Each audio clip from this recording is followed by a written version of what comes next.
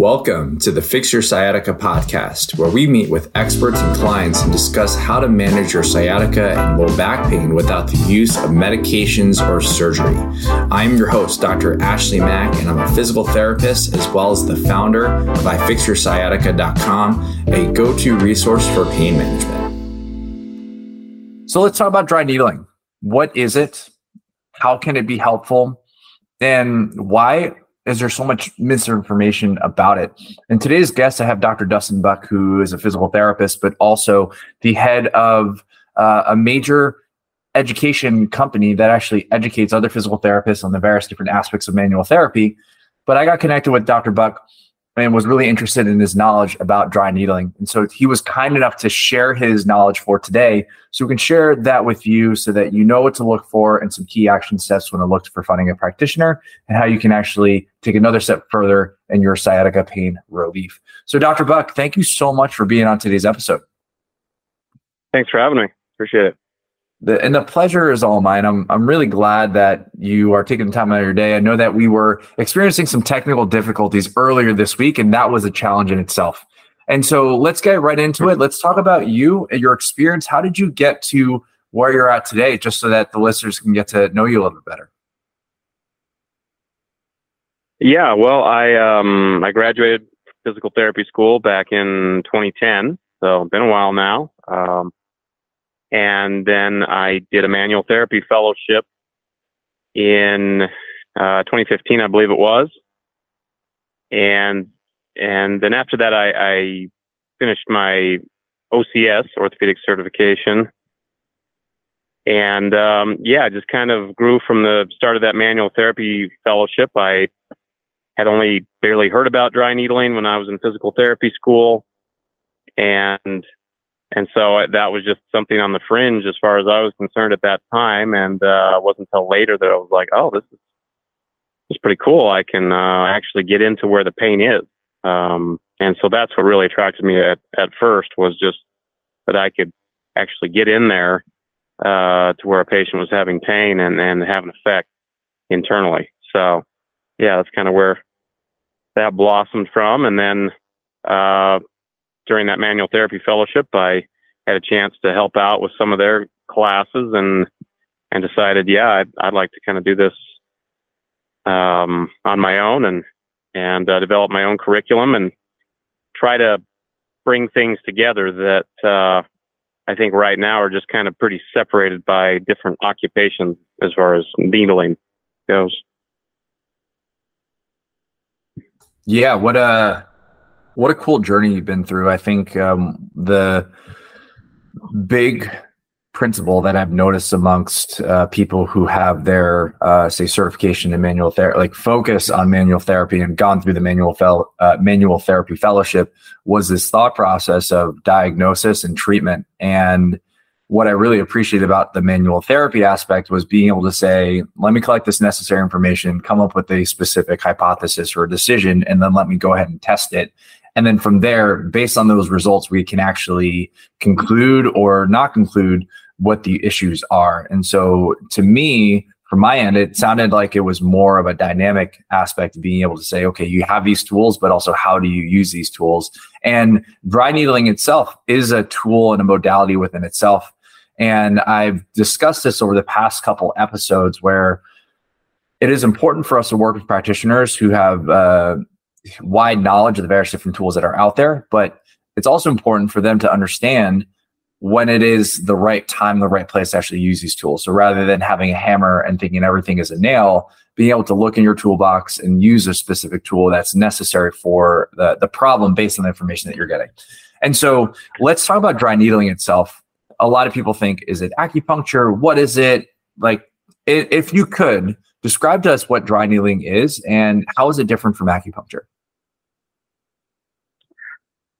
Well, it's a pretty nuanced sort of answer, and it kind of depends on who you talk to. But I mean, the basics of it are, you're using that thin filiform needle to penetrate the skin and have an effect on the underlying tissues below that.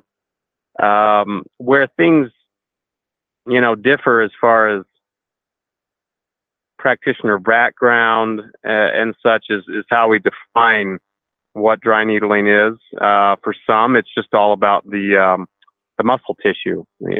Trigger points have been something that the rehab world is focused on for a long time, and so that's kind of where physical therapists have kind of anchored themselves in to some degree, and sometimes maybe a little bit too much into that area of trigger points. That is an important part of the pain picture, but there's certainly other areas where we can treat that don't involve using trigger point sort of thing. And then you got the acupuncture, which, depending on your background, could mean practicing it in a traditional Chinese medicine sort of way.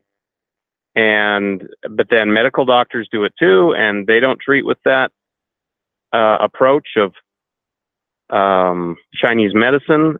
And then you have a lot of people that are kind of in between, because even acupuncturists that are trained in a Chinese medicine sort of background, they learn anatomy, they learn about circulatory processes, but they don't focus on it as much as your allied healthcare profession. So you've got kind of this mixed bag of, people on one hand saying this is all acupuncture, and then other people on the other hand saying, well, no, this is dry needling. It's completely separate from acupuncture. But the real truth of it is it's all, and a lot of it is overlapping. From my standpoint, what I think is an accurate answer, the most accurate answer when it comes to this question, is that dry needling, and no, I'll take a step back even further than that. The main reason that we have to have it be different between these professions is, as physical therapists in particular, we can't call it acupuncture. They have control over that word. But that word only means needle insertion. And so other countries, Great Britain, Australia, probably many others, a physiotherapist can call it acupuncture. They just call it medical acupuncture. So in the States, though, we have to play this sort of dance of legality. And so we can only call it dry needling. Fine, whatever. I'm fine with that, but there's certainly overlap between what we're doing and what the acupuncturists are doing. But to come back to my statement about how I would define the difference is, and when I talk to patients about it, this is what I say. I say what I'm going to be doing is using the same needles, put them into your body according to the body's anatomy and based off of scientific theories and approaches. I'm going to be talking to you about blood flow and the body's pain-killing systems, endorphins, things that can be tested scientifically. Whereas somebody trained as a purist in the acupuncture Chinese medicine approach is going to be talking to you about liver yi, yang, qi, meridians, and making a diagnosis based off of a complex set of Eastern medicine-based concepts. So that's, to me, the primary difference. And then when it comes down to the real nitty-gritty of what does that mean as far as what the treatment looks like, to me, it's about, for me as a dry needling musculoskeletal practitioner, I treat only neuromusculoskeletal conditions, pain, stiffness, and I put those needles into the usually more localized, based off of where the symptoms are, and then maybe some needles that correspond to nerve distributions. Whereas an acupuncturist trained in the Chinese medicine approach might put in 30 needles in all over the body based off of their Chinese meridian system. So that does help patients. I don't give them this much information, but I will tell patients that last part, about the science part of it versus Chinese medicine approach, and then where the needles go. But there's a lot of overlap in there too. So I hope that helps. It was a lot of information, but it is a very nuanced sort of thing. We are going to take a quick break to tell you about our awesome new program called the Sciatica Protocol. If you don't have the time to see a professional, but are tired of trying to figure out this recovery on your own, then the Sciatica protocol is for you. Harness the power of a knowledgeable physical therapist through your phone.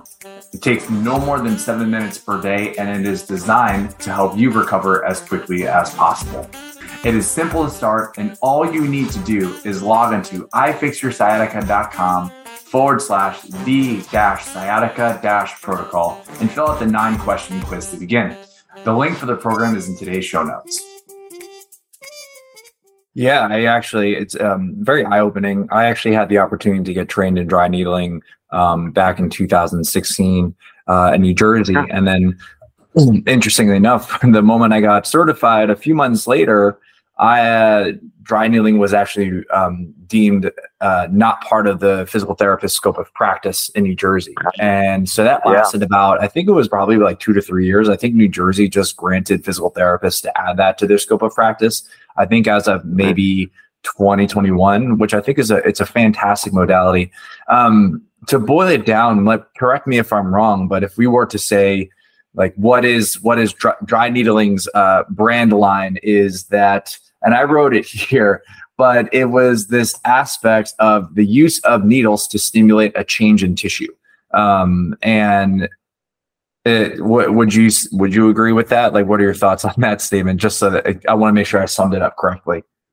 Well, yeah, I mean, boiling it down to that is as long as cool. Tissue in this case could mean, all different types of tissue, and that would involve all the chemical processes with it as well, blood flow and stuff. Yeah.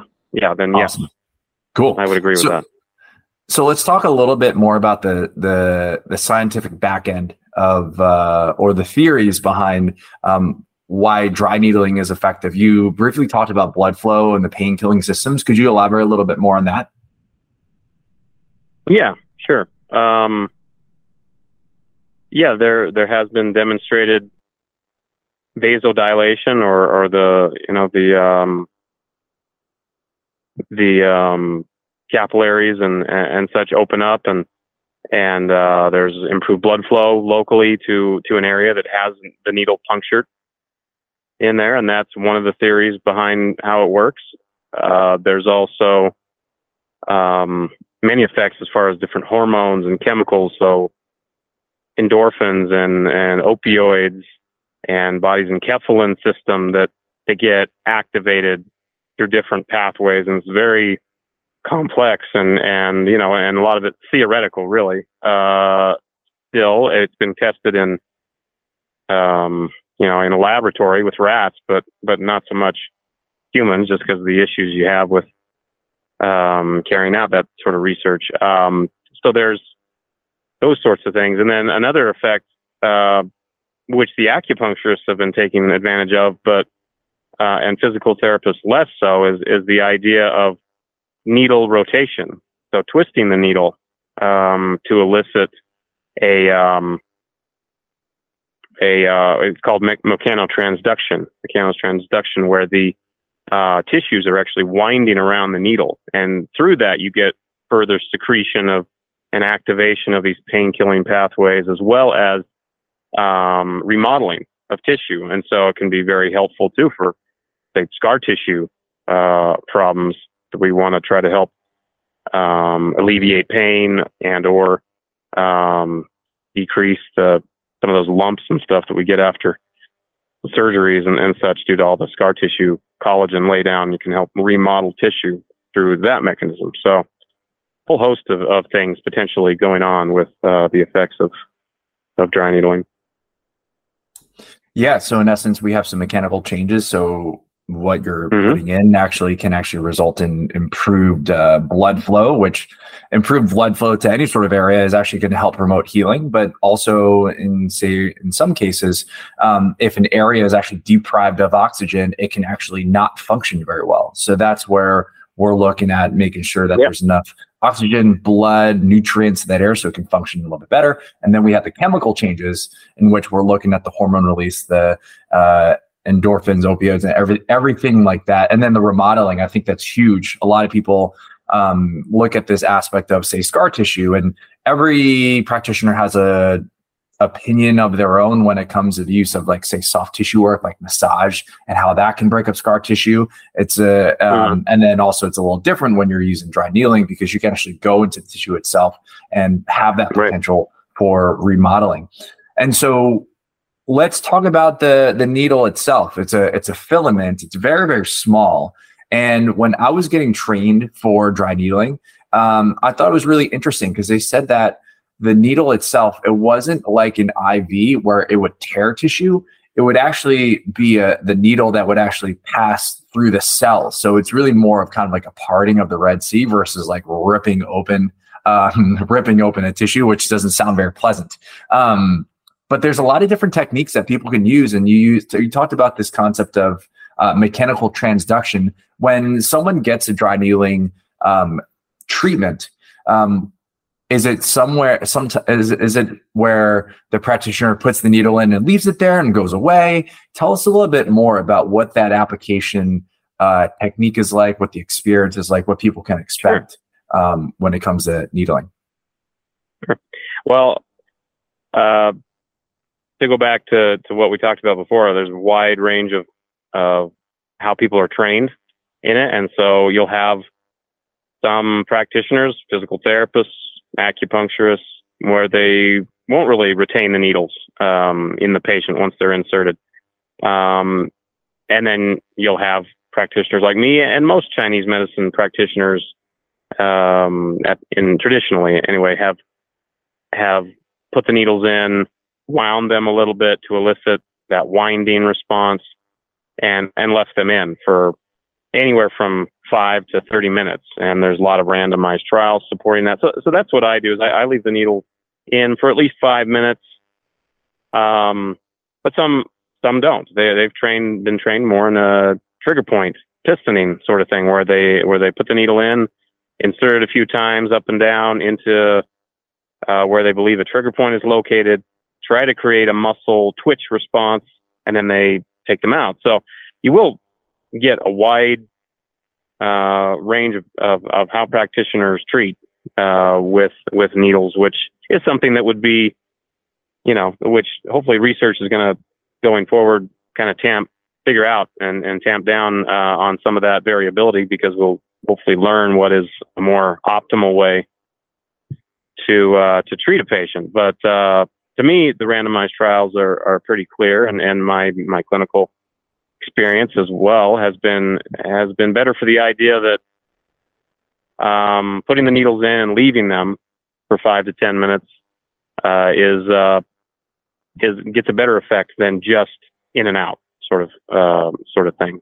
So that's the way I do it. I do some trigger point pistoning as well. So for a patient coming in, yeah, they may have some discomfort with the needle insertion. Kind of depends on how sensitive they are to needles and such. But for the most part, most people say, "Oh, that wasn't as bad as I was expecting." They come in and some trepidation about needle insertion and getting injections. But like you said, the gauge of the needle is so small that that same sort of tearing and sensitivity of the needle insertion is pretty low to almost non-existent for some people. So yeah, that makes a ton of sense. I mean, I look at it as and I think you proved a really great point, is based on the patient's presentation, you'll actually get to determine what is going to be the best option. Is it going to be leaving the needle in for a longer period of time, or is it going to be something like a pistoning? To me, it seems like when you're doing, say, a pistoning technique, the nervous system is a little less hyperactive. So that's where we can apply a little bit more of a stimulus that way. And it seems as if you leave a needle in, it's a little bit more gentle. So for someone whose nervous system or is a little bit more on edge, you create in a way, a safer space for these people to take the needles in. And I remember when I took my certification back in 2016, before we actually even put the needle in someone else, they actually instructed on how to put the needle in our own arm. And I was pretty trepidatious myself. And it was really exciting to be able to put the needle in and say, oh, it actually is not bad at all. Actually didn't feel like anything. Yeah. So that was a really, really exciting thing, and actually allowed me to to really implement and learn those skills together. And I find that there's a ton of value in what dry needling can provide. So let's talk about the value and how it actually applies to people and patients who are actually experiencing sciatic pain. So if you're working with someone who says, I've been having these radiating symptoms from the back down to my leg, what are some of the things that you would look for as a dry needling practitioner that would actually help you determine whether or not this person would be a candidate for dry needling? Well, in general, I would say needling and, well, maybe lots of manual therapies work best when pain is a bit more localized, meaning that, there's kind of one spot where it hurts more. Now with sciatic pain, you don't necessarily get that, but what you can get is noticeable irritation. A lot of people have heard of the piriformis muscle. And so in that area where that sciatic nerve passes along, that area can be noticeably tender on folks. And when they have tenderness there that's easily distinguishable and pretty well localized, and that is coupled with sciatic pain, that would definitely be an indication to me that needling could be noticeably helpful here. It doesn't have to be necessarily that way. There's a lot of different presentations, as I'm sure you've gone over in your channel, of sciatica. You've got back pain with it or back pain without it. You got some people with sciatic pain just down the back of their thigh. Then you've got others with it radiating all the way down into their leg and foot. So you got kind of a lot of different presentations that can all kind of get bundled into the sciatica. But that would be, one certain indication of me wanting to put a needle in is if they've got that localized pain in the butt cheek area, and that's kind of part of their sciatic pain presentation. Like I said, it doesn't have to be that, but yeah, that is definitely something I look for. Okay, so yeah, we're looking at more we're looking at more localized areas. This is the story of the one. As a maintenance engineer, he hears things differently.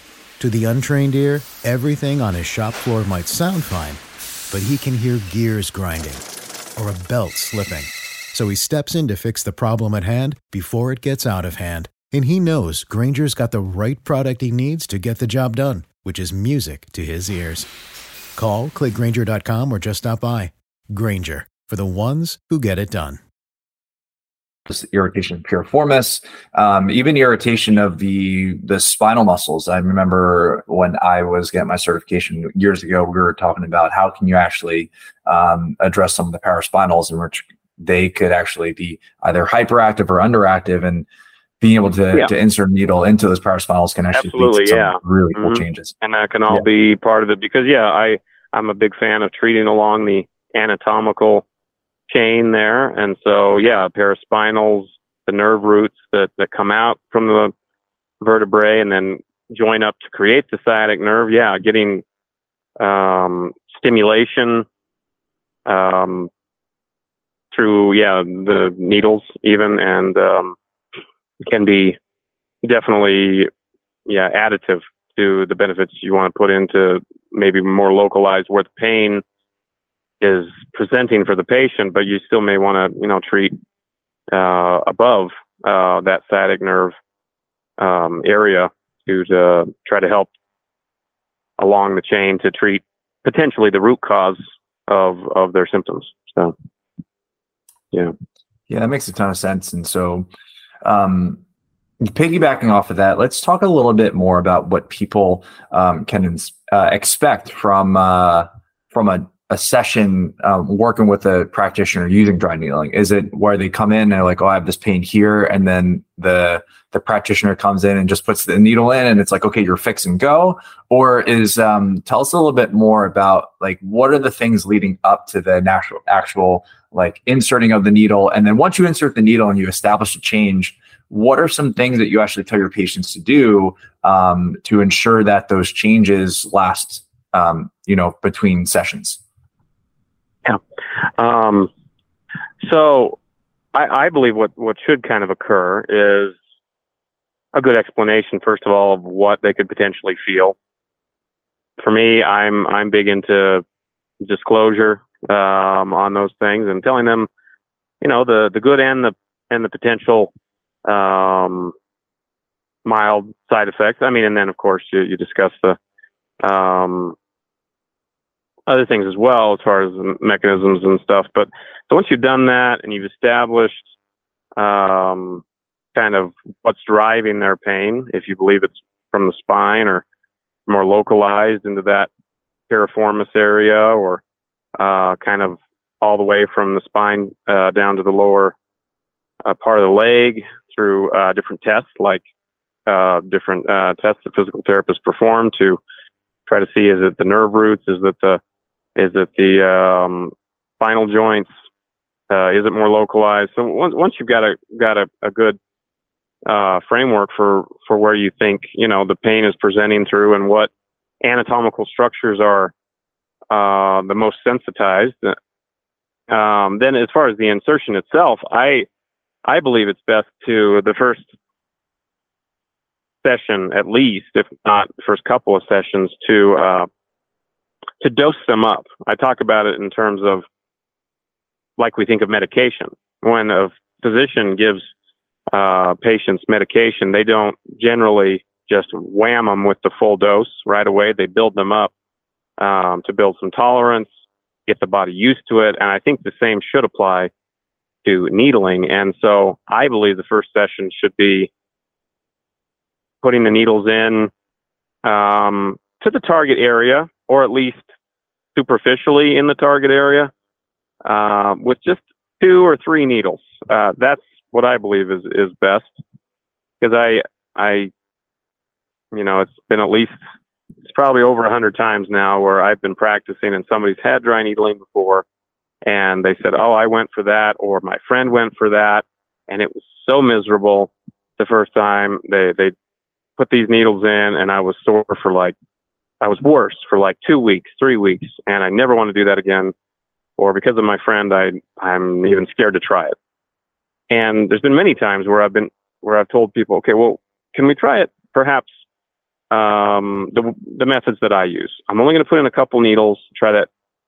Every time that's occurred, I can't say I've cured everybody in those circumstances of their pain, but I have not caused that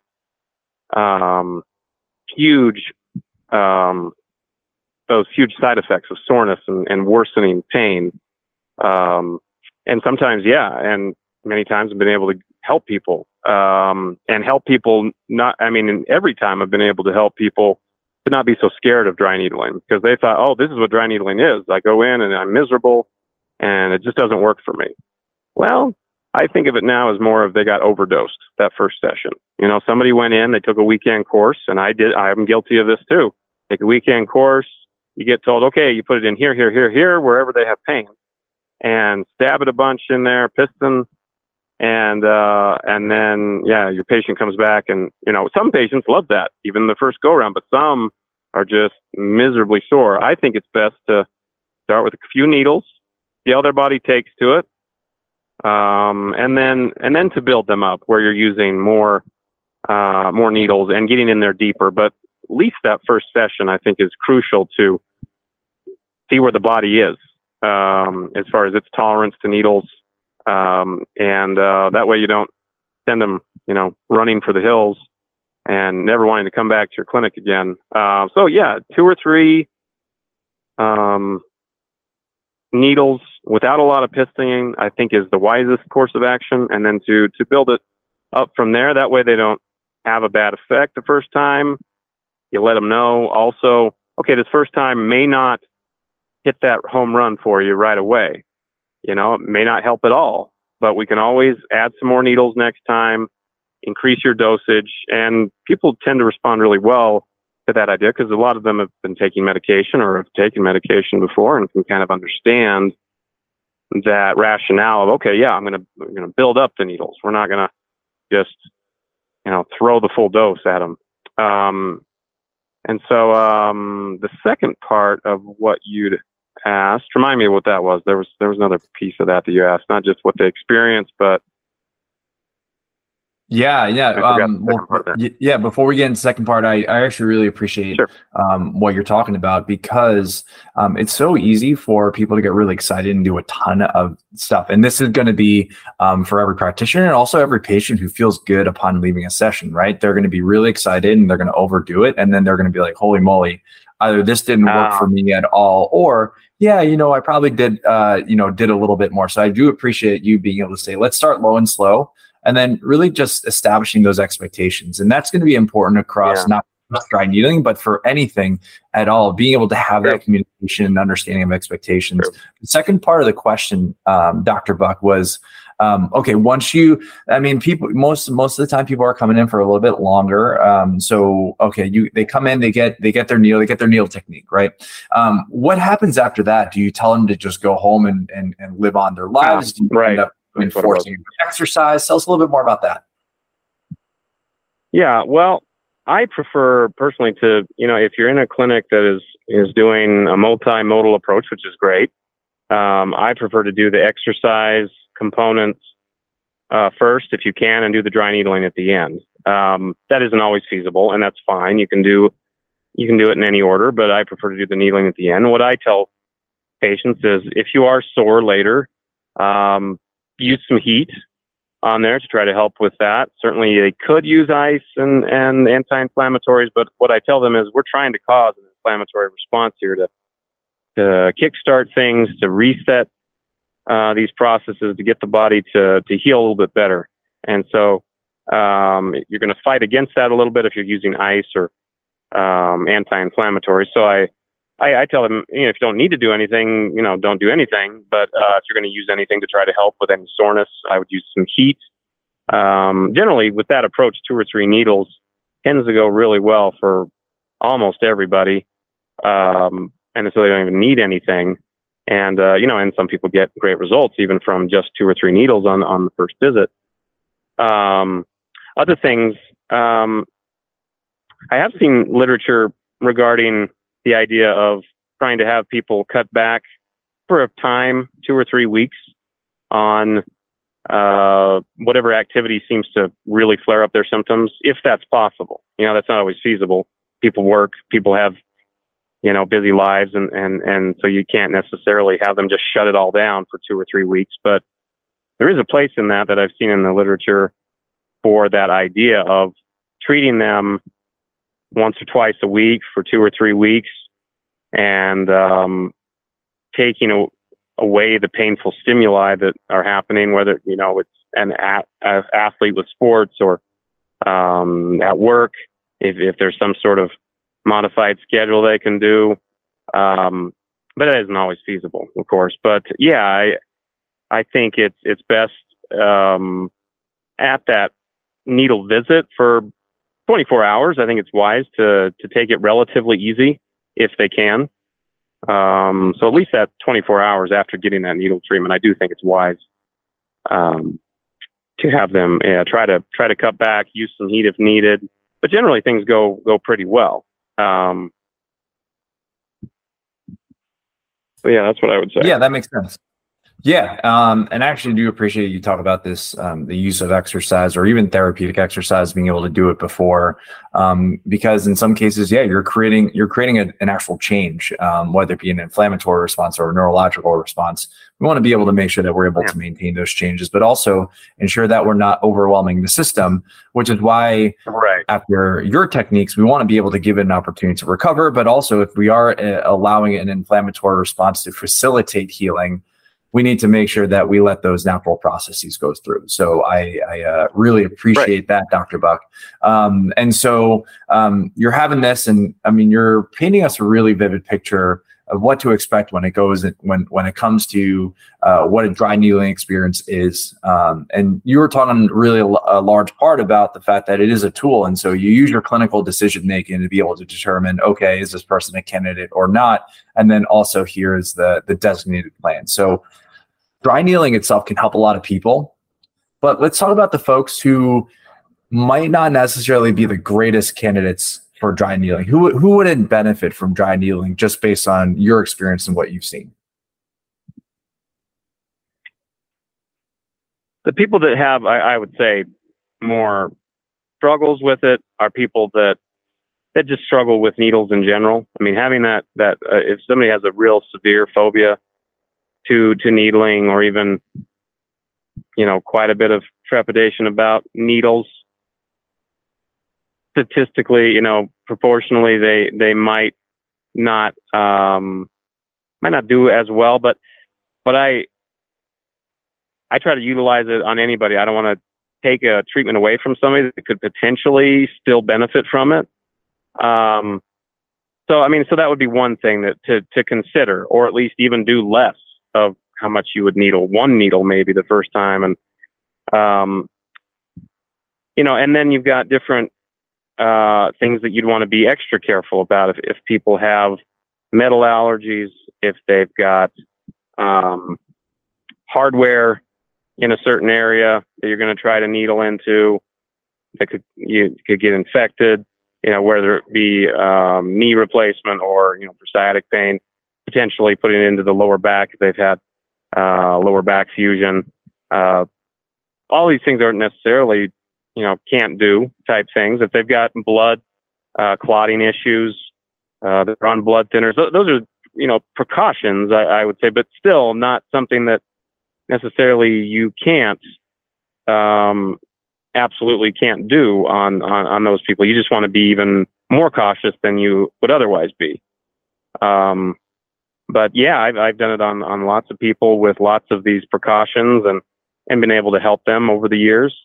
So I kind of live by the idea of, I don't want to deny somebody something that could be potentially beneficial. But yeah, if they're afraid of needles, they got blood clotting issues, frail skin, potential for infection, pregnant.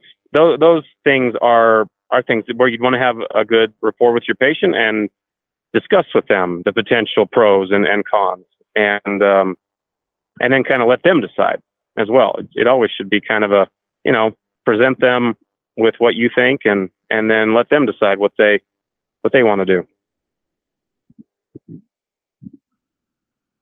Yeah, definitely makes sense. Not only are you educating the client, but also having these key considerations to make sure that you're implementing this tool safely. I'm glad that you do that, and every other practitioner should be doing as well. So let's talk about other practitioners. Right now, you are located out in Colorado, right? And so you have your local clinic. I would love to talk a little bit more about your local clinic as well. But the folks who might not necessarily be able to have access or even go out to Colorado to see you, what are some of the qualities what are some of the qualities that people should look for in a practitioner, and what is an easy way for someone to find a dry needling practitioner who can possibly help them? Well, dry needling really has kind of taken physical therapy, orthopedic physical therapy, by storm in the last 5 years. So lots of clinics are doing it. I think the best way to find somebody that is more familiar with it is to call up a physical therapy practice and try to get an idea of when they took their training, how often they use it, and kind of what their treatment approach is. I think somebody should be able to give people, easy answers on how they go about treating with needles. Sometimes that's not always easy to get when you're calling a receptionist and stuff. They don't really know necessarily. So that's kind of tough when it comes to, the actual practical application of that idea. But that's what I would do if I was coming, and that's what I do when I seek healthcare from other healthcare providers. Is I call up, or I'm looking at their credentials that they have published on their website of, when they did certain training, and how often they use it. And if I'm not satisfied from just looking at a website, I will call and I'll request to. I think it's a very reasonable thing for people to expect people to talk about their experience and how often they use it and stuff. And so that would be, I think, the best way to go about finding a practitioner to help you out with that. If they have specialty designations in in manual therapy, if they're a fellow of the orthopedic, of the American Academy of Orthopedic Manipulative Manual Physical Therapists, AAOMPT, that's certainly an additional benefit, because they'll be able to couple that with other manual therapies like spinal manipulation that could be really helpful for sciatica pain. But yeah, that's how I would go about finding somebody to do dry needling approach. And if, because if they've only barely taken their training a little while ago, they aren't really sure. They haven't really gotten their feet wet, just yet. And so that's what I'd want to know. At the same time, you wouldn't want to necessarily, if you can get a hold of a practitioner of any kind, and it seems like they're rooted in one way of treating and aren't trying to be patient to patient adaptable. I would say, that also wouldn't be something that I would steer towards myself.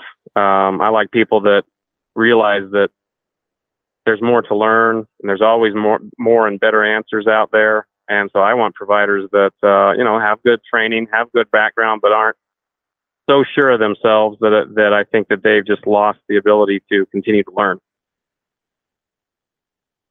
Yeah. So we're looking at, when you're out there searching for a provider near you, we're looking at proper credentials. And if you have questions, give them a call and they should be able to answer, even if they have a front desk person who can answer some of these questions for you. Maybe not necessarily a clinical answer. That would be how I would go about it as a patient. Just look at the website, see what they have to offer. Okay. If that passes your test, or if it doesn't quite, I would still give them a call and just ask what they're used to, how often they use it, maybe even knowing how it takes time to offer a good manual therapy / dry needling treatment too. So if they see patients every 15 minutes in their clinic coming in the door over and over again, that may not be somebody to go to get dry needling from, because chances are they've only got 5 to 10 minutes to actually do the needles on you. But yeah, if they've got some more time between patients coming in, 30 to 45 minutes, that would also be something I would want, as a practitioner as well as a patient. So is that time to be able to work one-on-one with you. Otherwise, you're just going to get kind of a pretty canned treatment. Yeah. And in addition to that, having a therapist or a provider who's actually open to trying out various different things, you're absolutely right.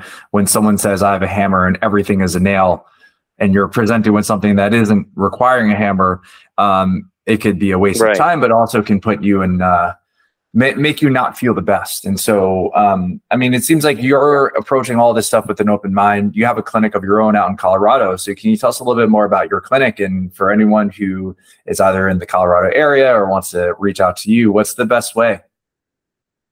Yeah. So the best way would be to reach out to me through my email or phone is fine too. My email is IMMT 5280.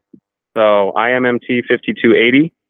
That's for the Colorado Mile High Denver thing. So IMMT 5280 at gmail.com, or my phone number is 303-918-6162. I teach classes on this stuff, manual therapy, spinal manipulation, dry needling as well. But then, during the week, I also I practice part-time to help out the community. So, and taking new patients. So would love to help people out that hear this podcast or in the area. Like to come out and give it a try. Beautiful, Dr. Buck. Thank you so much for your time today. I know that we've been trying to go back and forth and trying to get this episode up and running. It was a long time coming. I'm so thankful again for you sharing your knowledge. And for listeners, if you didn't get a chance to actually write down his contact information, I'm actually going to be putting it in the show notes. So again, Dr. Buck, thank you so much for your time today. Thank you. Appreciate it, Dr. Buck. Thank you so much for tuning in. We hope you got some help from today's podcast. And for more info, check us out at ifixyoursciatica.com. Have a fantastic and pain-free day. No patient-therapist relationship is formed by listening to this podcast. We are not providing medical advice, and all information should be confirmed by a medical provider.